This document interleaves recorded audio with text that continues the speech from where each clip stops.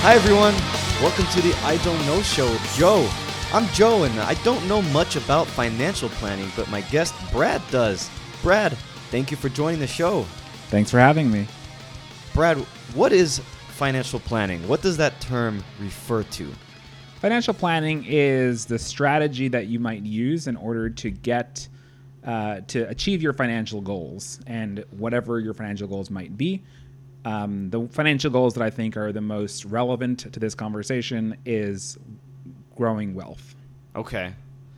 And when you say growing wealth, I guess everybody can define that how they want to, but how do you know what your financial goals should be? I mean, beyond something specific, like I want to be able to afford this house, or I want to be able to retire not broke. Like, other than that, like, is there like, how do you define wealth? Like, how do you know what you should want? That's actually a very personal decision. Some people are perfectly happy if they retire on a beach somewhere and they don't need any frills, they don't need anything. Some people have it very, they want to be a multimillionaire by the time they retire. Some people have kids, they want to get through college and pay for all that stuff, and some people don't, and that's not really part of their financial planning, their wealth, their just part of how they view finances. Yeah. So it is actually a very personalized question to each individual, and that's a question that each person should really ask themselves before they start setting out their financial planning goals. Is what is my goal for life? Mm-hmm. And then I can decide on the financial picture. Such a hard question, though. It is, yeah. So, but it's kind of a prerequisite to actually decide what your financial goals are. Is first of all, what are your goals? Right. And then you could make a plan around your building your finances to achieve that goal. Right. Interesting. All right. So what are some key principles in effective financial planning? I'd say some key principles are knowing how much money is coming in, knowing how much money is going out, being responsible with if it's going to be investments or if it's taking on debt, all that stuff, understanding what you're doing, what you're getting yourself into, and is it going in the direction that you want to go in terms of your financial goals. Gotcha. Do you use any tools to keep track of that? Like, I like using Mint. I don't know if you like using Mint is a anything popular like that. one. I used Mint for many years. I switched over to just a good old spreadsheet. But Mint is a good tool. My only real Mint is closing, but they're transferring everything to Credit Karma. I don't know what the difference is yet. It's honest. They're all owned by Intuit, and it's really like they're closing it as its own entity, but it's all. Intuit has all your data, and that's actually one of the reasons I stopped was for privacy concerns. Because I gave up on that. But that's it depends on what your priorities are. For me, I didn't need the transaction by transaction tracking as much, so that's why I stopped using Mint. But I use it for 10 years, and it's a great tool. Another good tool that I've heard people have used and have really liked is You Need a Budget, YNAB. And that's also a really good tool that people use. It integrates well. It is a paid tool. It's the only difference between that and Mint. But honestly, with Mint, you're paying with your own by you being the product. So right. And You Need a Budget is not selling your data? I don't know if they're selling. I don't know what they're doing with it. I haven't used it that much, but I've heard some really good reviews on it, and people who have used it said that it's been very effective for their own financial planning, and that's really focused on budgets. Yeah. And that's only one part of your arsenal when you're thinking about your finances. And so you said you don't any longer track your transactions, or do you track it a different way? Personally, I don't, because I've developed the discipline to know about what I'm doing, and everything tracks well. But I do recommend for people who are starting out, especially if you're not really good at managing your money, is have a system. Whether it's writing it down by hand, whether it's using Mint, whether it's using You Need a Budget, use some sort of system where every dollar, where every dollar that you have is going. Yeah. Like, Dave Ramsey, who's I'll probably be quoting him a bunch because I'm a big fan of him, although there are certain areas where I disagree with him. But he likes to say every dollar needs to have a name. Yeah. So you need a way to put a name to every dollar of what this dollar that's going out of your pocket is going to do for your life. And that's whatever tool you decide to use for that, that's the end goal of what you're doing. Yeah. I like to use Mint for the transactions, not just I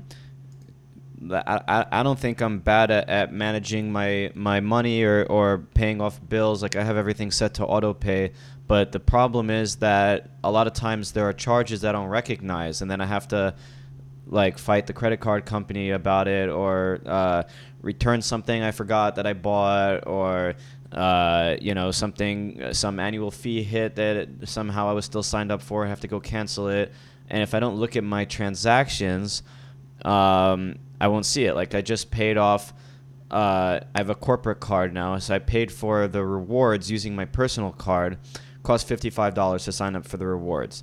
They charged me 3 times that $55, and then they gave me one refund, and they gave me one refund for less than $55, and so I had to call them and say, and if I didn't track my transactions that closely, I would never have caught it. Yeah. Well, there's a difference between auditing your transactions, which is just looking over every transaction, and also then budgeting your transactions. Yeah. When you're budgeting, you're actually giving a name to it. When you're just auditing it, you're just making sure that there's nothing unauthorized or nothing like accidental, kind of what you're describing. And that's so. I mean, I pretty much look at my credit cards every single day or every other day, and I'm the only user on it, which makes it a lot easier. We just have to log into every credit card and look at it separately. Yeah, I don't know. To me, it just it's not as complicated as it sounds. But for me, it is. I've got a lot of cards, and we could talk about whether that's a good thing or not. Yes, we can get to that. But I pretty much have like 3 different accounts that I use on a regular basis, and those are the ones that I'm watching. And then the other ones I don't need to check every day. But if I see a charge on one of those, that's a red flag because I don't expect to have a charge on those. Is there such a thing as too many credit cards? That depends on your financial goals.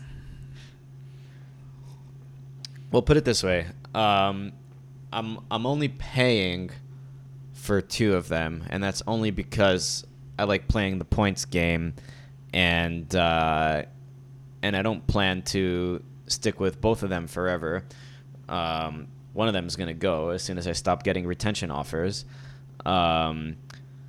And the rest of them are all free cards. So, I don't see any harm in keeping a free card open. So I guess the question of specifically, if you're going to talk about credit cards, is, A, are you maintaining a balance month to month on them? And not on every single one. Okay, but are there cards that you're maintaining a balance month to month on? And yes. So that's one thing which I would kind of hone in on. And secondly, even if you're not maintaining a balance, but what is the value to you to have it open? Is there a cost effectively? And some of them have annual fee. Yeah. And those ones you might want to consider. Almost every credit card that I'm aware of has some sort of feature where you can downgrade it to a lesser card which doesn't have an annual fee. Yeah. So consider doing that rather than closing it. Yeah. Full out. But again, you have to know what your goals are. For some people, credit cards are, and we can talk about credit cards a lot more. For some people, credit cards are it's like a gambling addiction in a sense. Right. The same idea where it feels like free money. You use it, you end up getting yourself deeply into consumer debt. And some people want to go cold turkey and they cut up all their credit cards and they close all their accounts. Yeah. And but that's their financial goals. Yeah. So the first thing you really need to do is determine what are your financial goals, and then decide how do credit cards fit into that. How do you think people develop that mindset of, can't handle a credit card, spending too much, can never pay it off type of thing? It's not new to me. I've heard it, but I can't imagine it. How does one, I don't know if you know, I'm not saying you know the answer, but how does somebody come into that mindset? I think if I'm understanding your question correctly, it's more of a mindset of a lot of times people don't have financial goals.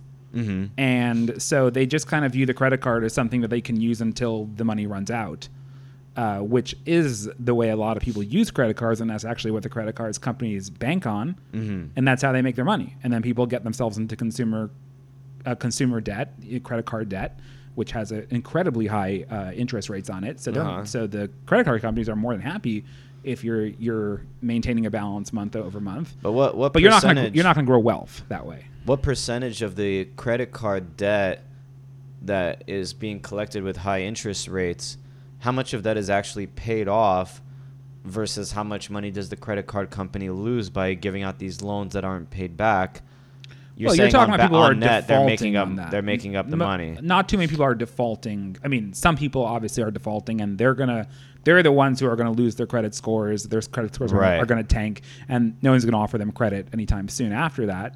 But you're saying if I could just have a credit card and just pay the minimum every month, and whatever else I'm not paying off is getting charged interest, but I'm not in trouble with anybody. It's not going to collections. It's not affecting my credit. The minimum is what's required for it to not affect my credit, but I'm still getting charged interest on those future months at probably a high rate, and that's where they're making their money. That makes sense. Yeah, and they want you to do that. They want you to carry a balance month to month because they know you're paying 20, 30% each month that you don't pay it off in full, and that's money into their pocket. That's how they make their money. That's why they're offering you all the points, because they're trying to lure you into getting this card, and then they're hoping that you're going to maintain the balance. And clearly enough people do that, which is why the points system operates. Yeah. I love points. They used to be easier, but yeah. we could talk about that another time. So, I've heard people give percentages, like this percent of your income should go to rent or mortgage. This percent should go to food. This percent should go to savings. Do you know what those percentages should be on average? Is it different for everybody?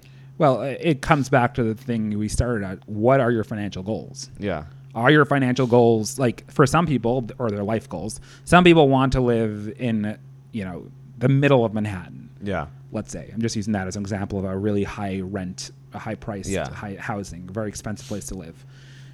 And they're willing to give up a retirement plan because they want to live there. Uh-huh. For them, go 60%. I mean, I don't think you're going to be building wealth that way. Uh-huh. But if that's what you want and that's what your lifestyle is, that's what you want your lifestyle to be, or some people don't want to work. Uh-huh. So, and they'd rather do a part-time job, and therefore the percentage they're actually paying that they're spending toward their needs are going to be much higher because their income's much lower. Again, like that, I can't tell you that your percentage is wrong because it's getting you to your goal.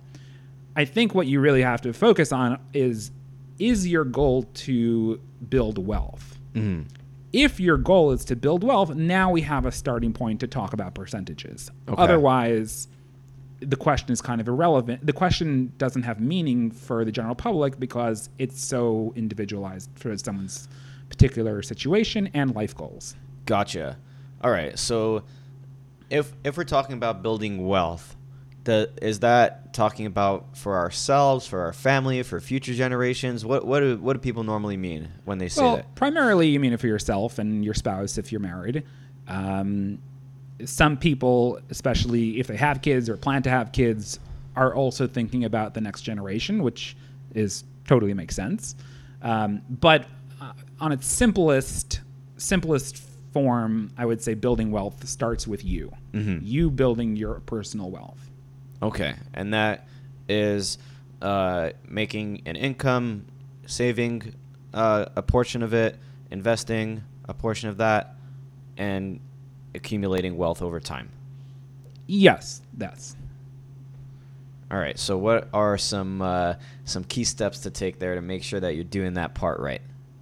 That's a very good question. So I'm not going to address the percentages, although I could give you rough numbers. They still kind of depend on your situation. If you're a very high income individual, then even if you're putting 60% of your income toward rent, you still may have a ton of money left over. So saying percentages is a little tricky because it does depend on your individual situation. But I'm going to lay out certain steps that I would recommend for anyone who wants to build wealth. Number one is minimize debt, particularly high interest debt. That is credit cards. Credit cards are probably the worst offender. Not student loans? Credit card? If you look at percentage, so there's two different ways of looking at it. Okay. Do you look at the total amount? And in that case, again, every individual, you could have $100,000 credit card debt. That's happens and it's possible. Yeah. But I'm viewing it mostly in terms of like the interest rates that you're paying on the debt. So I'm going to assume that your credit card, but this may not be the case for everyone, but your credit card is most likely going to have the highest interest rate, or actually payday loans and loans like that actually usually have even higher interest rates. Yeah. Then tends to come like consumer debt, like credit cards. Then will come car debt usually. Then will come student loans, and then will come like mortgages and stuff like that. It really just depends on like how secure the debt is. Right. The more secure the debt is, the lower the rates you'll be paying. But if you have $10,000 worth of student loans let's flip it around. If you have $100,000 worth of student loans and you have $10,000 of credit cards, the actual interest payments you're paying to the lenders may be the same, because the amount is so different. Yeah. Even if the rate is significantly less, the amount you're being charged on is so much more. So stay out of debt. Reduce your debt. Stay out of debt. The first thing I would tell people, because most people have a bad, or I would say an unhealthy relationship with debt, is just sit down in 1 month and write out all your expenses and write out how much is interest that you're paying for debt. Wow. And for many people, you'd be absolutely shocked. Like between your credit cards, between your car payment, between your, if you have a mortgage, with your mortgage interest, if you have student debt, which a lot of people do, there's a lot of interest there as well.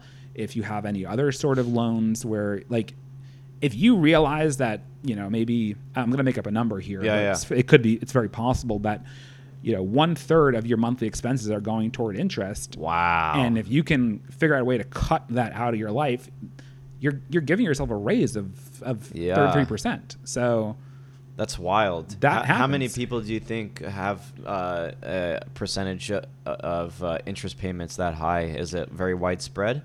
It's a lot more widespread than you'd think. Wow. Because there isn't and I'm sure if you talk to people about this, like there isn't a ton of people are not very disciplined, and there isn't a ton of education about it, and that may be a little bit intentional by, or at least the lenders they don't really want you to. They want to make it easy to get into debt. In fact, you see all these like newer products out there like Affirm or where they offer you, like, you're checking out on your Amazon and they're like, 9 easy payments instead of one payment. Yeah. No, but Affirm, I did when I got my cell phone, I did Affirm because it gave me interest-free payments. I do the same thing. Like I don't go into pay interest on my credit card, but once in a while Amex or Chase will say, "Hey, do you want to split this payment up? We'll let you do it in 4 interest-free payments." And in that case, I take it, but otherwise I don't take it. But why are they offering it to you? I think they want you to, the same reason the store puts things on sale, so you buy other things in the store. I think they want you to say, "Oh, that was nice that I was able to split it up. I'll do it again in the future." And either I'll be okay with paying the interest, or I won't realize because last time it was free, and I just assumed it's free again. Exactly. Exactly. That's what they're doing. They're getting you in the door, and then once you're in the door, you're more likely. But I ain't no sucker, yo, so I don't fall for it. Look, if you don't fall for it and you're responsible about it, then by all means. That's what I think about credit cards too. If you're able to use a credit card responsibly and never pay interest but only get the benefits of the points, Dave Ramsey won't agree with this, but this is my opinion. then by all means do it. But you need to know yourself and know if you have the financial discipline. And some people, it's not even a lack of financial discipline. It's just like I have a good friend of mine who will just like, the way she views money is if it's in her account, it will get used. So she has to like make sure all her bills get paid before she even looks at her account, because that's her assumption. Anything that's left in the account after the bills are paid is going to be spent, and she will not use credit cards for that reason, because you never hit the end. So interesting. I'm like so the opposite of that. It gets so like everything I buy needs to be justified in my head. I don't care how much money I have in the bank. Is this thing worth it?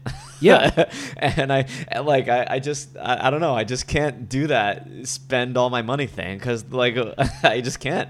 But you'd be surprised how many people could and do, and they're the ones who get themselves into trouble down the line unless they have the discipline to avoid it completely. Where I do that is gambling, and more specifically in the stock market, because gambling in a casino, although I have lost a fair share before, I haven't lost my hat or my house. Like I'm pretty capped, even if it's a big cap. I've never been in a place that like, oh, now I'm totally fucked after leaving the casino. But the stock market's scary because I've got almost all my money in there. Yeah. Been hearing the R word a lot. Should I be worried? I'm not an economist, but I'll tell you how I do things. I don't play individual stocks unless it's just like I have a very small fund, like $2,000 or something like that, which is my play money. And yeah, I'll play around. And if I lose that, I don't care. I mean, I care, but I'm not like, it's not going to devastate me financially. With and this is just the way my personal strategy is diversifying effectively. So I'll buy almost only ETFs. Yeah. And in that sense, like I'm not at risk of individual stocks, plummeting. But my risk tolerance is low, as like, that's just my personality. And that's just how I view, smart financial. Like I don't gamble either. Yeah. But hey, if you like gambling, you get the thrill from it, and you're responsible about like not never putting the house on the line or something like that, never putting your hat in. Yeah. Then go for it by all means. It's more about knowing your limits and knowing where to draw the line. Yeah, and those are all very good points, and I'm hesitant to even say what I do because it's not good advice. But but I do want to say, like, so when I started investing, it was a completely gambling for me. Then I went to business school, and Brad is correct. You should just buy ETFs, diversify. That's the way to do it. Then trade started becoming free. Yep, and now it's never free. Because it used to cost at least $3.95 each time you wanted to buy or sell, and so you weren't incentivized to buy one of this stock, one of that stock, because each one's costing you $4 every time you do it, right? No matter the quantity. So, but then it became free, and so that was my opportunity to start buying individual stocks again, because for me it's more fun. I use Fidelity, and they have there's a guy I could talk to every year. Nice. And he said I'm way too risky. and he told me, because if he didn't tell me, I wouldn't even have known how many stocks I owned. I own over 100 stocks. Before that conversation would have said, yeah, I don't know, I got like 20 or maybe. Right. I didn't even realize how many I had. Actually, before this podcast, once upon a time, I did a stock podcast, which was not to give people advice, but just to show you all the fun I was having managing my portfolio. And that was in 2021, And that lasted a few weeks, and then everything crashed down, and I stopped the podcast because it stopped being fun. Because it's not fun when you're losing. Yep, that's how everyone felt on a high in 2021. Yeah. And 2022 was a real slap in the face for all those people. Yep. And it was a very stinging slap in the face. And I take back what I said before, because I was in debt, because I took out money on margin. And that was actually, I mean, that was like my day and night trying to get out of that margin debt, because that was, I don't like being in debt, and I don't like paying interest. That's the only time in my life I've ever been in debt, and it was not a fun feeling. Yeah, it's not. And people who get themselves in debt tend to not realize until they're already deep in it. Yeah. And at that point, it's not easy to crawl out, and it doesn't feel good, and it's a big weight on your shoulders. Yes. Every month, you got to have that payment. Yes. And God forbid you lose your job, you have other, emergency, whatever, you still need to pay that debt. Otherwise, you're going to be in big trouble, and there's going to be other issues that are going to happen. Yeah. So, yeah, it's all about responsibility when it comes to, it's almost better to not get into debt to start. That's really what I think. Yeah. But if you're willing to get in debt, and there are situations that I do think debt is acceptable. Yeah. I mean, if you have a solid business plan and you need a loan, and it's not like a payday loan, it's like a normal loan, and you have a concrete plan on paying it back. I mean, there's plenty of things where it would make sense to take out a loan. Like you mentioned, house or car, there's plenty of things like that. I would agree with you on the house. I don't agree with you on the car, actually. Okay. And I'll tell you why. The way I see debt is it's only justified when it's leverage. Uh-huh. So if you're using debt because you think that whatever you're spending the principal on is going to increase in value, then it just becomes a question of risk. What's your risk tolerance? Uh-huh. So a business, yes, you'd like to think that your business is going to increase in value. So the money you'll make from taking on the debt will exceed the amount of money you're paying in interest. Uh-huh. Same with the house. Your assumption is that the house is going to increase in value. Uh-huh. So you'll make more money than how much you're paying in the mortgage interest. Okay. However, cars never go up in value. Right. So all that interest is never going to pay for itself. Yes, so but I think would there's argue another that factor. Not to take, or I would advise not to take debt on a car. To not finance either. Finance. Either yes. lease or buy it outright. I'm not even sure if you should lease, but at least you're acknowledging that when you lease, that the money you're spending every month is going to be flushed down the toilet. Yeah. So all right. So I think when you're flushing money down the toilet, there's another factor, which is the present value of money, and that means that if I can pay you, $15,000 now, or spread that over the next few years, even with an extra charge, that might be more worthwhile to me to have that extra money. Whether to invest in the market, I think that's the primary use case, right? How much would I make in the market with my other $14,000 that I haven't paid you yet versus the interest payment?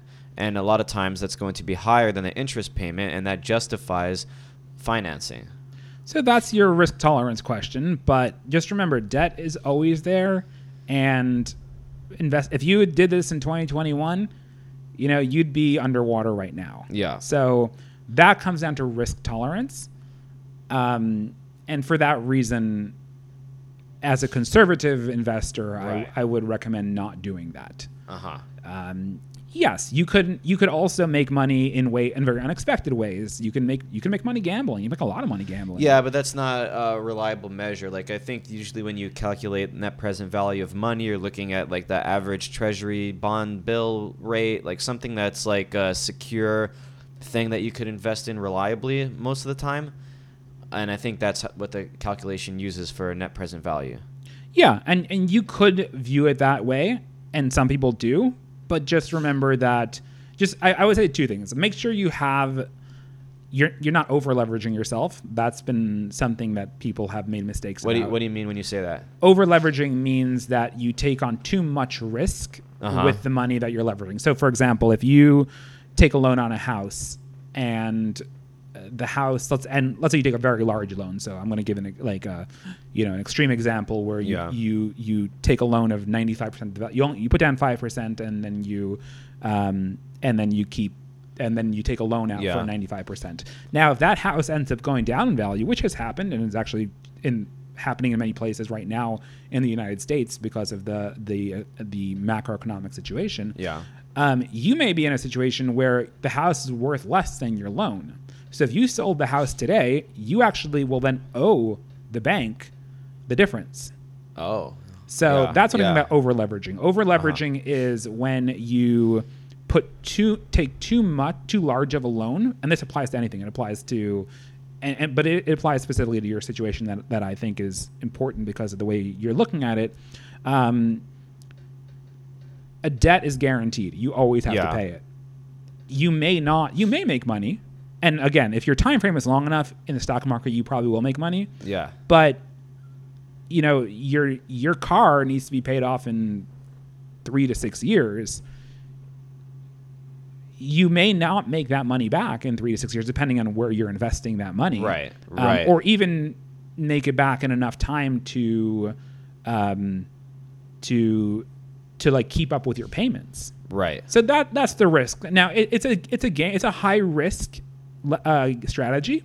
You could do it. I'm not saying it's a bad idea mathematically, but it just depends on like what your risk tolerance is and how, what do you do if you end up underwater somehow? I heard that if your car debt identifies as a student loan debt, Joe Biden might give you a pass. By all means, go for it. I'd like to see that play out. All right. So step 1 was stay out of debt. Step 1, well, stay out or get out. Or get out. Yes, because most people, unless they're fresh starting out, are not starting from nowhere. And a lot of people, especially student loan debt, is exceedingly common, unfortunately. And then also credit card debt is so easy for young people especially, who are a little bit less educated about what it means to have a credit card and how to responsibly use one. Yes, get out of debt. Yeah. Okay. Actually, I would say a step 1 before that. Step 0. Step 0, is have a small emergency fund. Okay. Just like you don't want it to be that your bank account has $200 in it, and every single time you make money, like every paycheck that comes in goes toward your debt, and then you blow a tire. And suddenly you have to again put money on your credit card because you have no. So I would say, the number is kind of arbitrary. How much should be your emergency? And this is truly an emergency fund. It's not like I lost my job emergency fund. It's like, let's say $1,000. Dave Ramsey's Baby Steps. He recommends $1,000. Who's Dave Ramsey? You mentioned the name. Yeah, so Dave Ramsey is he's a radio talk show host. Okay. And he has a whole company called Ramsey Solutions, where he's developed a financial, I guess like a financial toolbook for people to use. And his main philosophy is get out of debt, stay out of debt, don't take on debt, pay everything in cash, or cash equivalent, I should say. Not literally, using $100 bills, but like, don't spend money you don't have effectively. Yeah. And he's somebody who I've read his stuff. I've listened to a lot of his radio show and his podcasts, and I find him very compelling. And he's definitely made me think more responsibly about how I spend my money.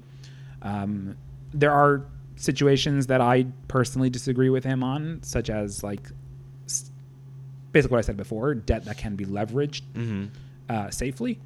He would say, don't take out any loans at all. I would say, no. There are certain places where you could take out a loan if you consider it a safe, reliable situation where you're leveraging. Gotcha. Okay. So, and we'll you'll send me a link to his stuff. We'll put in the show notes. But yes, sure. He sounds very conservative. Does he advocate for stock market investment or no? Yes, he does. But so I can go through his steps. Okay. His steps is step 1. He calls it the baby steps. Step 1, having $1,000 in your bank account. Uh-huh. That's your emergency fund. That is if any situation happens later where you have to dig into that, stop everything and make sure you recoup that $1,000. Yeah. Step 2, pay off all debts. He has a formula also for how to pay off the debts. There's a big debate among financial advisors is, do you pay the debt with the largest interest rate first, or do you pay the debt with the smallest balance first? Oh. Or no one says the one that is costing you the most every month. Is that a number 3? Well, I guess you can call it. I guess you could think of it that way, but it's more about it's the usually it depends on what type of debt it is, but usually the actual number is capped. But yes, I guess you can think of it that way. One is called the debt snowball. One's called the debt avalanche. Avalanche is like you attack the largest debt first, because that's costing you the most, like you said. And then the debt snowball is you attack the smallest debts first, even if they're not the highest interest rate. And the idea being that the psychological feedback that you get of like, I paid off that credit card, and then I paid off that loan, and I paid off that, like you feel better about it and you end up sticking it out versus like if you have $100,000 in student loans and then like $10,000 in consumer debt, you may, if you try to attack the student loans first, it'll take you a really long time to pay it off, or a lot longer time to pay it off than the other loan. So you might get disincentivized after a while because you don't see and feel the progress. Yeah. So that's the debt snowball versus debt avalanche. And Dave always advocates debt snowball, even though the math would point to the debt avalanche, but for the psychological benefits. Interesting. But that's something which I think is up to each person, knowing themselves better, what will work best for you. Like, do you need that psychological feedback, or do you just want to follow the math on it and attack it with the way that makes the most mathematical sense?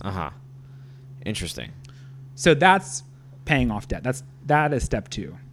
Okay. Step 3 is to have a proper emergency fund. That means 3 to 6 months of so it's different than the step 1 emergency fund. Yes, because step 1 emergency fund is basically a way to just keep you out from like being one expense away from going back into debt, or one emergency away from going back into debt. Okay. Like if all you're doing is throwing all the money at your, actually there is a step 0, which or maybe we're going to step 0 is like, make sure you have your lights running, you have a roof over your head, and you have food on your table. Maslow's hierarchy. Yeah, this is right. this is make truly sure that Maslow's your hierarchy. shelter, and food, is taken care of before you go to the next level of the pyramid. Exactly. You don't want to be like, I'm gonna live on the streets because I want to pay off my credit cards. Right. So let's start with having your rent paid, your utilities up to date. Like, because that will completely derail. You won't be able to pay any debts if you're living on the streets. Yeah. And stop spending money on bullshit you can't afford if you're trying to get out of debt. I was listening. So you brought a book. What's the guy's name again? This book that I brought for the listeners, it's called I Will Teach You to Be Rich, and it's by Ramit Sethi. It's one of my, or Sethi, I'm not sure how to pronounce his name. Yeah. He is, this is the first book I read on this topic, and I think it's an amazing book for beginners. Yeah. And he's got a whole bunch of stuff. He's got a website, and he's got a bunch of stuff. Have you listened to his podcast? I have not. I've listened to a few clips of it, but Ellie turned me on to his podcast. Yes, I've been listening for like a month or two. I never heard it before, and it is great. Yeah. I'll link to that as well. But so he interviews, it's mostly couples. Okay. It's kind of like couples counseling around how they handle money. Right. And they go through all their expenses, and people are in debt, and they're paying for Netflix and Hulu, and they had like 5 different cell phone bills, and they had like 2 cars and 5 motorcycles, and it's like, yeah, priorities. Yep. 100%. I actually know a situation where how do I say it without giving away any personal information? I know a situation of a family, of a couple who were in filing bankruptcy. And I was privy to the details of their finances, and they were driving like brand new cars, and they had all this debt. And they were so deeply in debt, but yet their cars were brand new. Like, and they're not just regular cars. Like one was a Jaguar. Wow. Like it was, and it was like, somehow, like then you kind of wonder how these people got in debt, but then you don't really wonder because this is why they're in bankruptcy, is because they don't have the financial discipline to not be spending money on this stuff that they don't need, right, when they're not, when their income or whatever, their financial situation is not good, yet they're still going out financing new cars and buying them, and now they're in over their head. So and once I saw that, I was like, this is so eye-opening to me, because I've heard about situations like this, but I never knew somebody personally where I actually see all their debts laid out in front of me and see that they financed a car, they leased this car. Like, don't do, like, if you would have stopped three steps earlier and like not gotten a new car, or buy a used car. Yeah. Don't spend $30,000 on a new car. Buy a $5,000 crappy car, but it'll get you from point A to point B, and that's what really all you need. Right. Then you wouldn't be in bankruptcy right now. You wouldn't be in bankruptcy court and be dealing with all that stuff. So things like that. It's financial discipline. Yeah. All right, so we got step -1, step 0, step 1, step 2, step 3 was a new emergency fund. So a proper emergency, 3 to 6 months of living expenses. Okay. That's if you lose your job. That's if you have unexpected medical bills. That's kind of more like, that's a proper emergency fund. Yeah. Are these emergency funds liquid cash? Are they liquid investments? Cash. Are they? No, liquid cash in the bank. I personally keep mine in either high yield savings. Actually, now I keep everything in a high yield savings account because the rates are pretty high. Yeah. How high? I personally have Ally at 4.25%. I think my Fidelity, just regular money market accounts. So if I just, because this is what the guy told me also that I didn't realize, because I was using Ally and I was using Amex high yield, the Fidelity, just for leaving your money, you don't have to invest in any stock. You get a higher interest rate just having your money in there. It's like 4.8 or something like that. Yeah, you could find 5% also out there. For me, it was like, how much is actually the difference between 4.25 and 5? Yeah. And well, it was if I'm using the really Fidelity anyways, then it's just like, yeah, exactly. If you're already using 10 different bank accounts. Exactly. You're right. It's as long as you're in the right ballpark and it is a high yield account. That's the best place to park it. But you want it you want it liquid. That's the important thing. You want it to be able to, like, if tomorrow you have an emergency, you could dig into that and you can pay for your expenses, and you don't have to sell. Like, if you put it in the stock market and the stock market went down that day, like, now suddenly half your investment's gone, like that kind of thing. You don't want anything that's not liquid. Right. You want it as liquid as possible. So as long as it's guaranteed, a savings account is guaranteed. A high yield savings account, that's guaranteed. Even in a savings up to 265, right? 295. You guaranteed by the government, you're saying? What do you mean by guaranteed? I mean, you mean that it's there? It is guaranteed by the government. Yes, you're talking about it's there. Yeah, it's there. Exactly. Yeah. Okay. Yeah.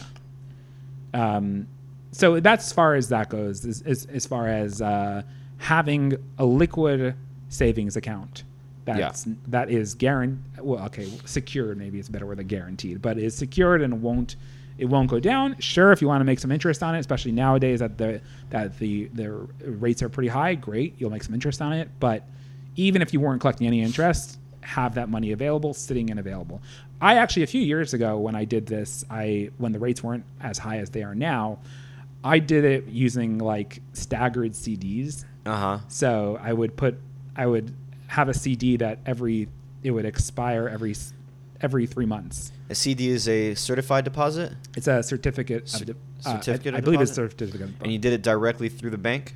Yes. And when you do that, you're basically locking your money up for 3 months. You're locking up for whatever the period is. Right. So I would do a year, and then I had 4 different CDs, and then I would stagger them so they each start and end 3 months after the next one. Oh, so you got like a withdrawal every few months. So basically, if I needed to, every 3 months I had to have access to a quarter of my account. I didn't even do the whole thing. I think I still kept some money available. I did it because I knew, because this way I can collect a little higher interest. Yeah. But I was more playing the game, Now I don't even care anymore. I just keep it I just keep it in one account. I don't need to deal with having different accounts because then you need to. It's a little bit of a pain when you're trying to report your taxes. You have so many different accounts. Each account needs to be reported individually. Yes. It's more like, do you want to really try to play the game and get every single penny out of the interest? Yeah, sure. I can play the game also if I find the highest yield savings account. Right. I could do that too. But like at a certain point, it just was like it's not worth all the hassle. But that is step 3. I think we're on step 3. Yes. that is step 3, emergency fund. Step 4 is retirement. Okay. Or is to start saving toward retirement. Okay. Most people in their 20s and 30s don't think about this that much. Maybe if you're in your 40s, start. By the time you're in your 50s, you'd better be thinking about this because you're not too far from retirement. But really, you should be even, when your first job, for earliest moment possible, you should start thinking about saving money for retirement because Social Security is not very much. I don't know if it'll be around by the time I retire. Who knows? Hope not. It's like I selfishly want it, but I just it's such a bad system. Yeah. In any event, I wouldn't rely on it. Yes. Definitely don't rely on it. Rely on yourself. There's some really good tax incentivized or just really some really good tax structures you can use between using an IRA, a Roth IRA especially is even better in my opinion, 401ks or 403, whatever, depending on your employer. But save for retirement as much as you could. If you can max out, I would say don't maybe cap it at either the max or 15% of your income, depending on whichever one's lower. The max or 15%, whichever one's lower. Yes. Well, so you can't exceed the max, but I wouldn't tell everyone to do the max because let's say let's give an example of an IRA. So the max for a traditional IRA this year I believe is $22,500. I could be wrong. But for a lot of people, saving $22,500 a year is more than 15% of their annual income. So don't throw all your extra money into there. You need to save some money for other stuff. Was there a point with income level where you're not allowed to contribute to an IRA or a Roth? You're thinking of I'm sorry. You're right. I misspoke. I meant to say 401k. Oh, okay. Yes, okay. IRA, you're right. You're right. There is for a Roth IRA as well as a Roth 401k, but there is an income limit. Correct. For the IRA. For the IRA. For the 401k. For the Roth IRA. Traditional IRA, I can contribute every year regardless of. Yes. Interesting. I have to look into that. Yes. Okay. And what you could do, and this is the backdoor IRA method that a lot of people use. Yeah, it's called just a fun word. Are you familiar with? I've heard the word. Explain it. Yeah, it's kind of like a stupid loophole in the tax law, but it's totally legit. Yeah. Is that while the IRS doesn't allow you to directly contribute to if you exceed it, if you're not eligible to contribute to a Roth IRA directly, you can put your money into a traditional IRA and then convert the account into a Roth IRA. And you could do that even if you've exceeded the income limit? Yes, which is why it's called backdoor, because you're kind of coming around the back and still getting in a Roth IRA. You will have to pay taxes on it, but that's what you would do anyway if you were contributing to a Roth IRA. Oh, interesting. So people do that every year. Traditional IRA, you don't pay taxes now, you pay taxes when you withdraw. Roth IRA, you pay taxes now, you don't pay when you withdraw. Correct. So a reverse backdoor would be not paying taxes, putting it in a regular IRA, and then doing a conversion so that and then you have to pay taxes at the moment of conversion, and then when you take it out, you don't pay taxes. Correct. And that's more beneficial, paying taxes now than paying taxes later. Why is that? Well, for most people's tax situation, because you're going to assume that there's a number of assumptions, but if you're, let's say I'm going to make up numbers here, but approximately round numbers. If you're 30 years old and you have $10,000, let's say $5,000 because it's actually exceeding the max. But if you have $5,000 you want to put into an IRA and you don't plan to take that out for another 35 years when you're 65, whatever amount you pay on taxes now, let's say I'm going to say you're paying 20%. So you pay $1,000 in taxes, you're left with $4,000. And then that $4,000 is going to grow. And by the time let's say it'll double every 10 years. So you take it out when you're 70. At $4,000 after 10 years, it's going to be $8,000. After 20 years, it's going to be $16,000. After $32,000. So it will grow to that, and then it will be $32,000 that's now fully tax-free, accessible to you when you retire. Okay. If you do the math for the same thing, but you start out with $5,000, you do the math, but then you have to take out the most likely a higher tax rate in the future. But isn't your tax rate based on income? And if you're retired, isn't your income lower? Well, yes and no, but also keep one thing in mind. The assumption is, and this is not true for everybody, the assumption is that when you're younger, your tax rate will be lower. Yes. Because your income will be lower. Also, because of inflation, and this is a whole nother topic, but because of inflation and the way the tax brackets are not linked to inflation, you end up over time, like even people in a lower income will be at a higher tax bracket. Right. And that's unless that changes, which I don't see it changing anytime soon. You'll end up always being in a higher tax bracket later. It's not a guarantee, but most people will end up being in a higher tax bracket later in life. Yes. Than where they are when they're younger. Well, they'll be at a higher tax bracket as they progress in their career, but once they retire, shouldn't their tax bracket be on the lower side because they're not? Not necessarily, because assuming that you're keeping the same.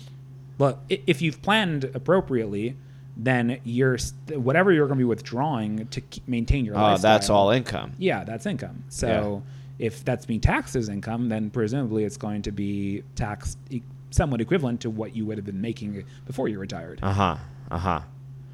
Interesting. Yeah. Okay, so we got our 3 to 6 months. And then we have 15% to retirement. 15% or whatever the max that you can.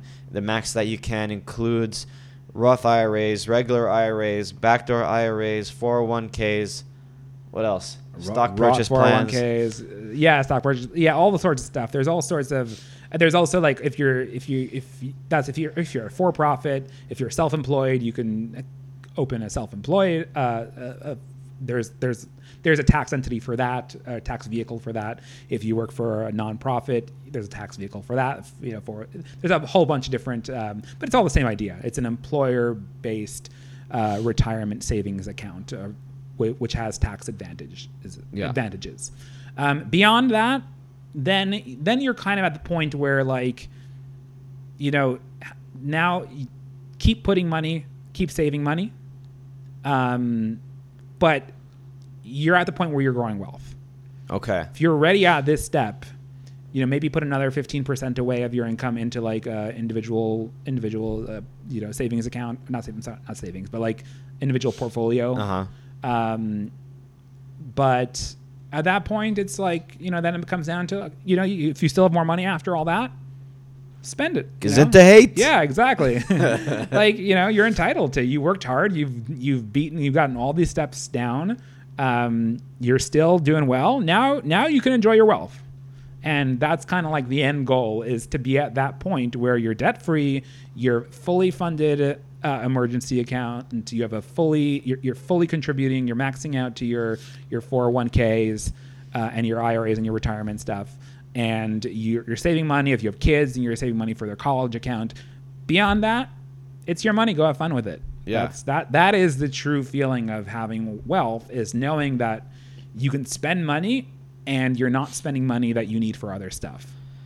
Yeah. So small, not really counterpoint, but just a question, because, they say youth is wasted on the young. And as you get older, you're like, I should have did that when I was younger, type of thing. Sure. And if you've done steps 1 through 5, and it wasn't until you're in your 50s, where you're able to get to that step 5. So until that point in your life, maybe you're holding back, you're not doing anything extravagant, whatever. But now when you're older, you have the money now, you have the wealth. But you no longer want to do those things. You kind of wish you did them, but you don't want to do them now. Yeah, I that's a fair argument, and I think so I would point out two things. First of all, when you're younger, your 3 to 6 months expenses are lower. If you don't get into debt when you're younger, then you don't have to pay off debt. Yeah. So you don't have that issue, and you can contribute to retirement and still have plenty left over. Like it's not like you're going to need to wait till you're 50 till you have X to get to step 6. Right. You can be at step 6 at 20, and you're doing great. Right. And probably if you're in a state of debt that you can't get out of until you're 50, you probably did do those things. Yeah, exactly. That was the other thing I was going to say. It's like, well, you already did those things. That's how you got yourself into this hole to start with. So that comes back to, and the last point I want to make is the very first point I made, which is, what are your life goals? You know what? If you're okay with having very little money to retire, I personally wouldn't do it. I don't think it's a good idea. But like, if you are perfectly fine retiring in a camper van and on the side of the Everglades or something like that, then you're right. You don't need to be saving very much money and go have fun when you're young. But the idea of building wealth is getting to a point at any age. It doesn't have to be when you're 50, but at any age that you feel like you could spend you have money to spend, and you're going to be financially secured to still be financially secured to get to your financial goals, depending on what your life goals are. Right. How much money should I be putting into Bitcoin? In my opinion, once you've gotten to step 6, as much as you have, yeah, go crazy. that all that money is how much whatever you want to spend. All right, cool. What are some common mistakes that people make throughout this process? I think people find it too easy to get into debt and spend too much time justifying why this debt makes sense. Mm-hmm. Why this is okay. And people will go through really convoluted degrees of rationalization of like, well, if I do this and I do that, then, if I buy this car and I finance it, but then I rent it on Turo, then, that, and then like, yes, it could work, but it's very common that you just really want this nice car. Yeah. And you make excuses in your head to justify it.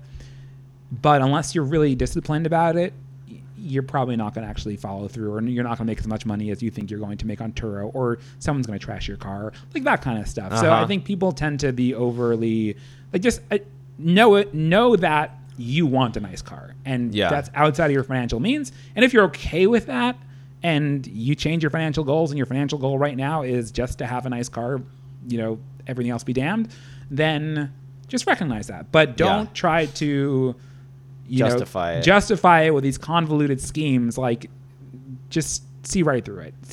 Just identify that that's bullshit. Yeah, that definitely makes a lot of sense. Brad, we are getting to the end of our time. All right. I want to thank you again for joining me.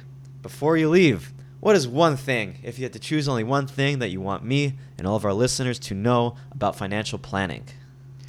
Educate yourself. Treat debt as a very, very dangerous tool, and make a lot of money. Now I know. All right. Awesome, dude.